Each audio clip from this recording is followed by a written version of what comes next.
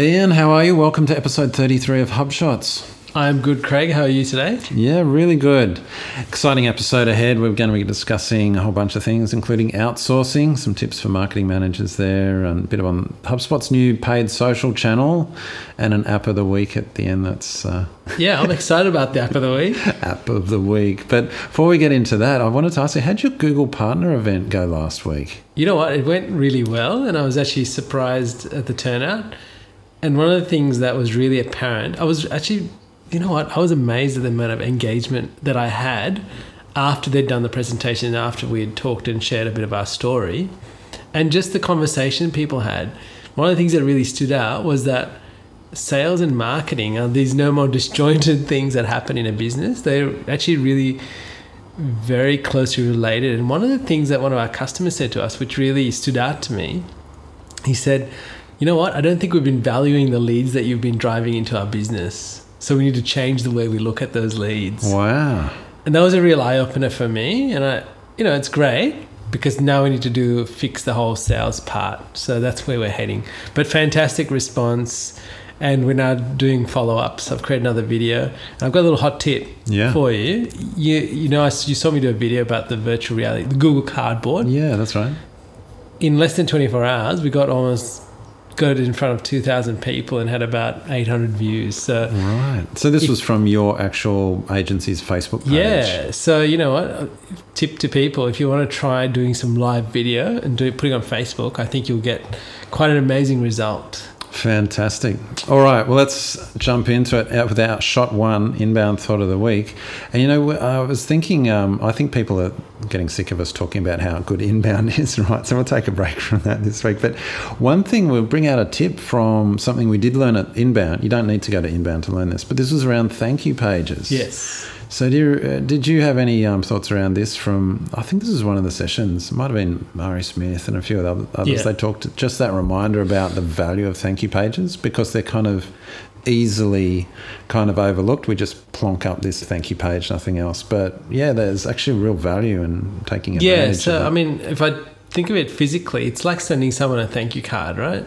Or having some sort of system of following up and taking them to the next stage. So when you think about thank you pages, it's really important. And one of the things I've tried, and you'll see in the training, is, you can put another form to, for example, if they've done a download, if the next step is to have a consultation, offer that on the next page. Say, here's the download, how about a consultation?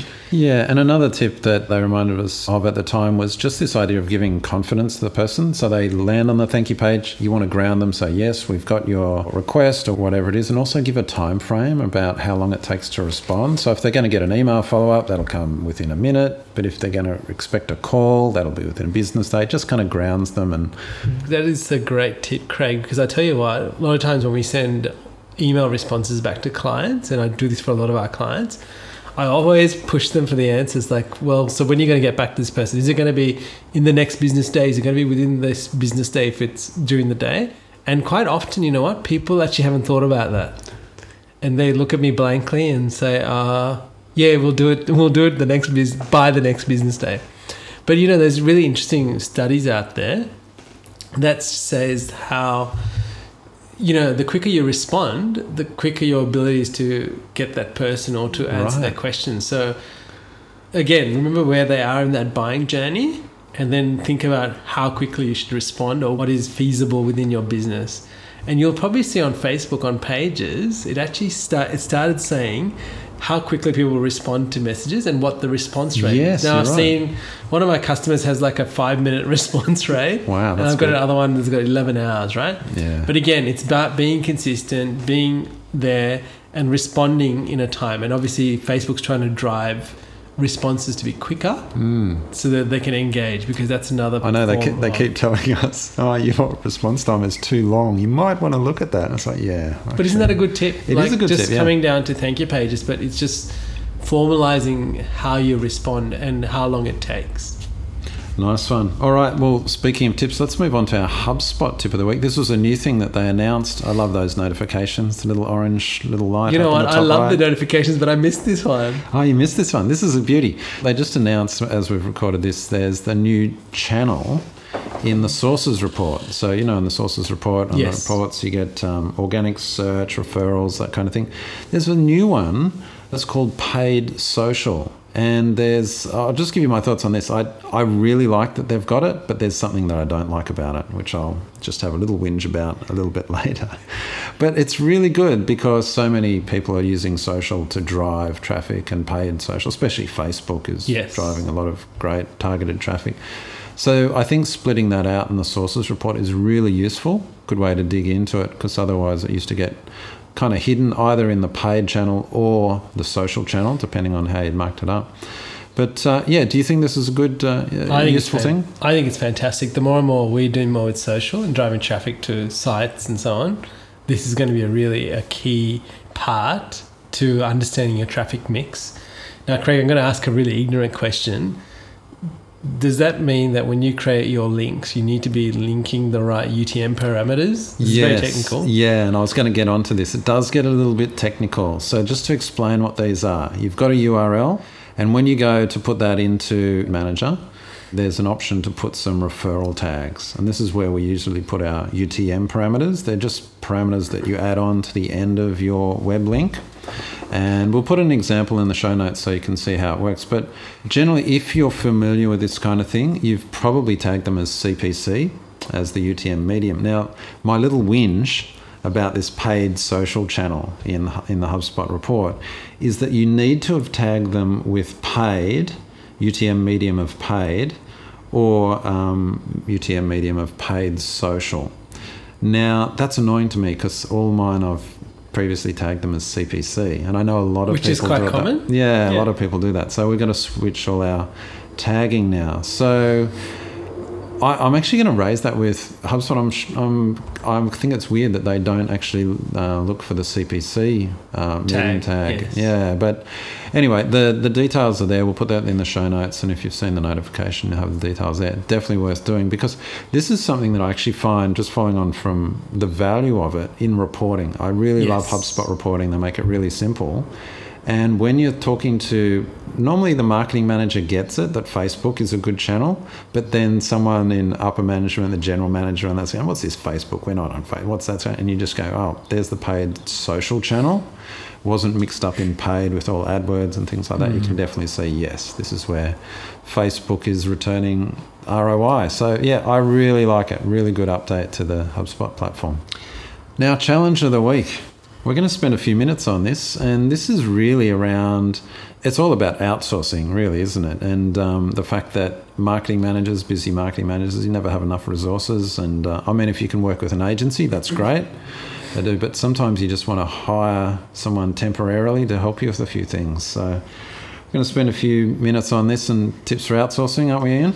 That's right, Craig. This is really important. I think, as you will notice, that the workforce is changing. Like, we outsource things to even mums who just want to do some work between school hours, and they're fantastic. So outsourcing doesn't mean you outsource to somebody overseas.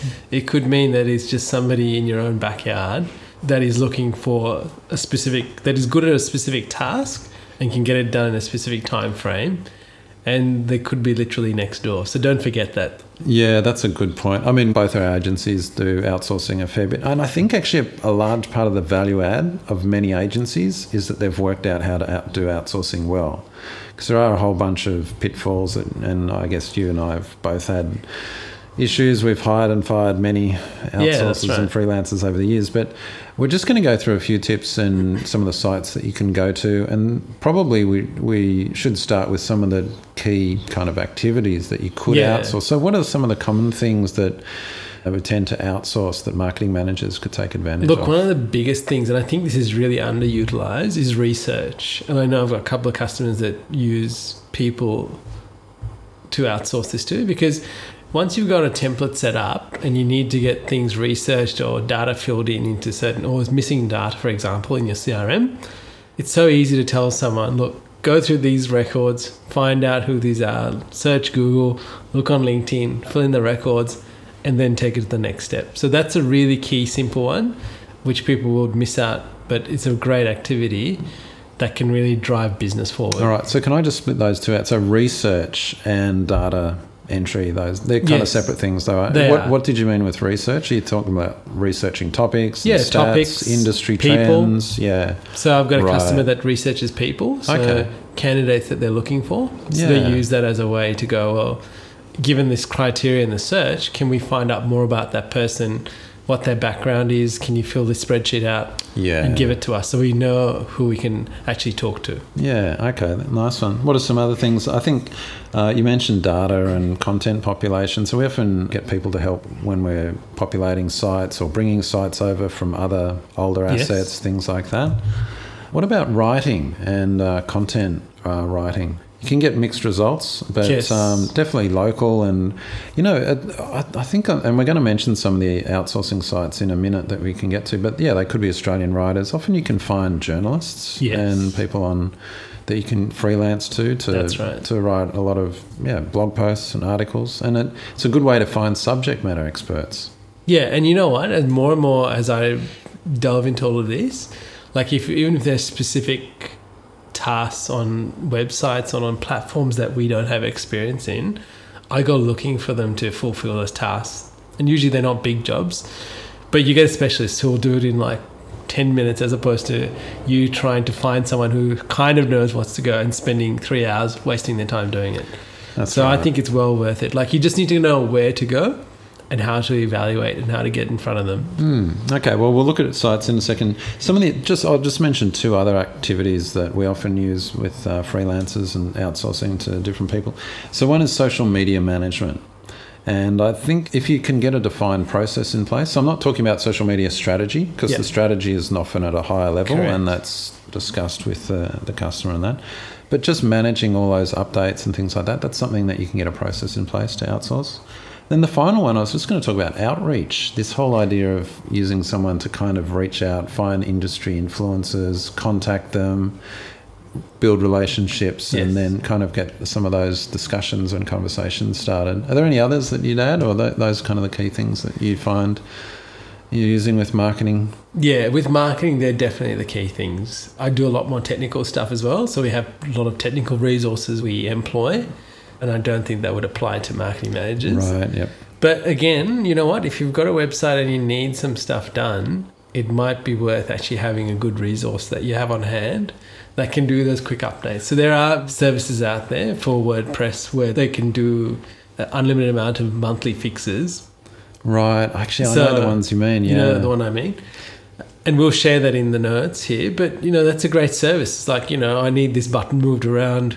I need this text removed from here. Can you shift this over there? Keep my site up to date with the latest plugins. And they'll make sure that all of your security is looked after. Fantastic service. All right. So we're going to go through 5 quick sites that we use in finding resources. And then after that, we're going to go through a few tips, because if you're new to outsourcing, you can get yourself into trouble if you're not careful, or waste a lot of time. But let's go through the first one. So the first one's Upwork. You've used Upwork. I have for a long time. Yeah. It used to be called Odesk. Yes. And then they merged actually with Elance, which was another site. So what do you like about Upwork? I love the time tracking in there and just the ability to go and actually see what people are up to. So because they take random screenshots and activity and then tie that back to the remuneration. So you always know what's going on. And it's a great place to start. One of the things I'll tell you that I've learnt in my mastermind that I'm a part of, with all of these things, when you're putting out a job, get like 3 to 5 people to actually do it, because they're usually not expensive jobs, and use it as a test to actually find the right person. Don't just hang your whatever you need done on one person, but say, like, if you've got a quick design job, give it to 5 people. See what they come back with. You know what? There'll always be a standout out of those 5. That's an excellent tip. Yeah, I've done that as well. And by the way, I will say, pay them all. Yes, pay them all. Pay them all. So actually, we've jumped ahead to tips, but while we're just on that point, there is some people try and get free work. Like they say, I'll outsource it to 5 people, get them to do a test one for free and see what happens. I never do that. Because you'll never get the quality, because all the good ones are going to, no, I'm not doing that. But anyway, so Upwork, the thing I do like Upwork for all of those things that you mentioned, but I also like the filtering. So I tend to filter by location. I say, I just want to find people in Australia for this specific task, or this price range, or that kind of thing. So we often use them in our agency for specific projects that we Yes. want to get, or a research project. So, for example, when we've prepared white papers for some of our customers, we'll hire a subject matter expert just for that particular project, and you get someone really good and you can interview them and all that kind of stuff. That's fantastic. All right, what's some other sites? What else have you used? There's jobs.problogger.net, and I haven't used it. I've had a look at it. I know you've used it. Yes. So do you want to share some of your experiences? So this is a great site for finding writers. Okay, Yes. so ProBlogger, he's made his Darren. living. Yeah, Darren Rouse made his living Yes. from blogging, and so then he had a job board for other bloggers to join. So it's a good way to find writers if you're looking for someone to write content for your blog, and you can be very specific about their subject matter expertise as well. And the next one is freelancer.com. So that's another Australian startup. Yes, they're doing really well. They have. And so that's very similar to Upwork. Yeah, that's right. So two other sites, onlinejobs.ph and Virtual Staff Finder. So these two are more focused on overseas Correct. outsourcing and getting, say, a Philippines team Yes. in place. And one's like a done-for-you service. So you Right. give them the requirements and they go away and find the person that fits that. So that's Virtual Staff Finder. And Online Jobs is like an online job board. Yeah, so the thing, I've used both of them as well. Yes. They've had a lot of success. Virtual Staff Finder, I'll just say one of the really good things that I really liked about that, as well as them doing all the interviewing of candidates and that, they provided everything, the contract and everything that I could use with my outsourced person it covered all the legals and things like that. And you know one thing I like that they did a disc profile too. A disc profile? Yeah, so they show what traits, or what are people good at, do they need assistance with things? Oh, right. Are they good to work by themselves, or do they need a lot of assistance or given a lot of tasks all the time? Are they likely to be more entrepreneurial or not? So it was really interesting. I used a lot of that Nice one. feedback I got from that Yeah. to do my hiring. All right, cool. So there's some of the jobs. We've looked at some of the tasks they can do. What are some of the tips? And we've already covered a few of these. But let's say for a marketing manager looking at starting outsourcing or hiring someone just temporarily to help with something, what would be some of the key tips? I think the key thing, Craig, is to be really specific with the jobs you want done, and even be specific in the output you're looking for, because I think that sometimes when you ask for things and you're not specific with it, you'll get whatever that person thinks that's the right thing to do. So always showing them examples of what the expectation is will always drive a good result. And also they'll know very quickly if they can or can't do it. Yeah, that's an excellent point. And it just shows that communication is key. So this is something that you really have to focus on. I can't harp on this enough, because when you're a busy marketing manager, you're kind of thinking, I'll just get someone to help me with that. I'll just send them this email to stuff, and a week later I'll go back and expect it to be done. Doesn't work like that. You've really got to check in with them all the time, especially in the early stages. Yes. Because as you said, they'll have a completely different idea to what you've said if you haven't specified it clearly. So you always got to check in. And really, you've got to make yourself available. So email is not normally kind of quick or rapid enough, so I always try and have some kind of instant messaging or Skype or Slack or some kind of availability there. Or even WhatsApp. I use that with some of my team. Right. I think the key there is to keep those channels open so that if they do get stuck or they have a question, it's not hard to get a hold of you, and they're not sitting around waiting to get something done. And I think that's a really big key in keeping those channels open, because And I've found this in people that we deal with in the Philippines and in other countries. Their culture is not to actually say that they can't do it. Right. So they might actually plug away at it to the detriment of you and not actually tell you. So you've just got to build that culture of, if you don't know what to do, tell me that you don't know, and I'll give you the right resources to get it done. That's a great tip. Yeah, it's so true. All right, give regular feedback and bonuses. I like to give a lot of my freelancers bonus. So that's really good. One of those ebook example. I'd actually hired a guy in the US to write. It was quite a technical ebook that he wrote for one of our customers. It was excellent, and then I just gave him a little bonus at the end. It was just like it was completely unexpected, and he's like, "Oh, great!" So we've kind of stayed in touch in that way. That's fantastic. So I think, and also if you're regularly using repeat people, so that can be just a nice motivator. I have one. Now, this is if you've got people full-time that you're working with on a daily basis, is make sure you have like some sort of a daily report. Now, I have drifted in and out of this, and I've created a form on Google Drive to do it. But again, that really, again, focuses people to go, what am I going to do, or what have I achieved today? And are there any issues? It also gives them a place to feedback information to use. Like if they're stuck on something or they're waiting for access to something, they can highlight that to you so you can then do something about it, as opposed to them sitting around waiting for 2 days and then going, oh, Craig, I didn't get that login, so I couldn't do the work. Yeah, I was too embarrassed. I didn't want to interrupt you for it. Correct. I was waiting for it. You said you'd email. Yeah, that's an excellent point. I'll just say one final tip around outsourcing in general, and that is that you will probably have issues. Like we've both hired and fired many people over the years. So don't expect your first freelancing or outsourcing project to be a perfect success, okay? We're all people, right? So we all have different kind of understandings, things like that. But the reason I'm mentioning this is because I'm going to assume that you will have a problem. So the reason I'm saying is don't give up just because the first time you go into outsourcing you have an issue or it didn't work out exactly how you planned. Just learn from it and improve your process and keep going, because it's all about making you more efficient and improving your bandwidth. So just keep plugging away, and you'll get a good result.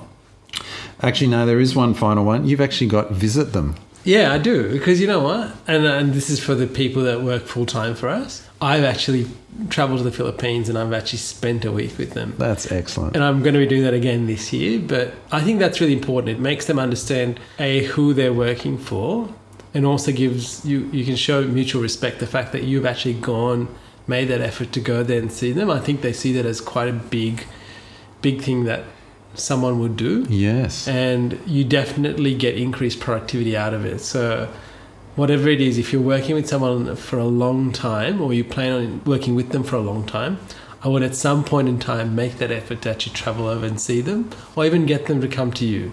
Either way, it's a win-win both ways. Nice one. All right, so there's some tips and resources for outsourcing. I hope you found that useful. If you've got any questions, we've both been doing this in our agencies for years now, so we've kind of seen it all in many ways. So if you've got a question, please drop us a note and we'll be happy to answer you there. Alrighty, now general tip of the week. This is a good one, isn't it? So Craig, this is really about understanding what channels you've got that are actually rented and what's your own. So I had a customer who was putting a lot of stuff on Facebook, and I actually said, no, we should need to change this. So you need to actually put it onto your blog and then share that blog onto Facebook. Now, it's good to still put some stuff straight onto Facebook if they're relevant, but if it's company related information or stuff that's building their brand and building the traffic, it needs to be there, because I was telling them, like, Facebook tomorrow can decide they want to turn it off, or they want to change it, or they don't want to deal with businesses anymore because they're just too hard. And you will lose all that. They're not going to spend the time to go, Craig, I'm going to give you a year to take this off. They're going to probably give you a week and they'll say, we're turning off company pages tomorrow. You're gone. So never forget that you need to be building your asset before building a rented asset, because a rented asset to when I look at it, it's just a channel of getting information out there, and use that it's a great channel. Like, look at Facebook, look at Twitter, all of these channels, but focus on your own asset first. Totally agree. And I'll just add an example of how I see some people falling into a bit of a trap with this lately. So there's the site medium.com, which I love, by the way. Yeah. Love that. Every day I'm on Medium. Yeah, lots of great content there. Now, I think it's important that you use it as a channel. So you see HubSpot doing this well. HubSpot blogs, very strong. You see many of the HubSpot people writing on Medium and pointing back to their blogs, exactly what you're talking about, same with Facebook. The reason I raise Medium is because we're noticing that a lot of companies are moving their blog to be just on Medium. So it's hosted with Medium. Now, that's kind of okay if it's just as a hosting kind of platform, because you've got that social aspect around it. But if you're pushing away, you've actually lost your own asset that you control and you've given it over to Medium. You just got to think very carefully about that. And I remember listening to the CMI podcast a couple of weeks ago, and they were talking about seeing this trend of people moving over their own asset onto rented land, exactly what you're saying. So I think it's a really good tip that you've raised there. Medium.com is the example of where we're seeing people fall into that trap now. So just be wary of that. All right, now we're coming up to time, but there was another general tip of the week, and this was around checking your site speed. And I thought this was an excellent point that you made. So, Craig, I've come across this quite a few times in the last week or two where people are suffering with site speed. So they're basically losing customers and losing sales because their site's too slow to actually perform what it needs to. And this happened to a customer of ours that we took over their site. That's why it's very fresh in my mind. And I've seen quite a few of these. So I've been talking to different people to say, look, this is what you can do. There's two resources there. There's a Google Site Speed Check, and there is Website Grader, of course, which we've spoken about before. If you have any doubts, put it in, test it out. They'll even give you suggestions how you can make it faster. But you really should be aiming for about the 3-second mark when it comes to site speed, like for page to load. And I think that you will put into that. If you don't know what to do, just drop us a line and we can point you in the right direction. It could mean better hosting. It could mean you need to decrease some image files, which some people have really large images. There are some technical things that can be done as well. You can use a content delivery network to deliver a lot of your content.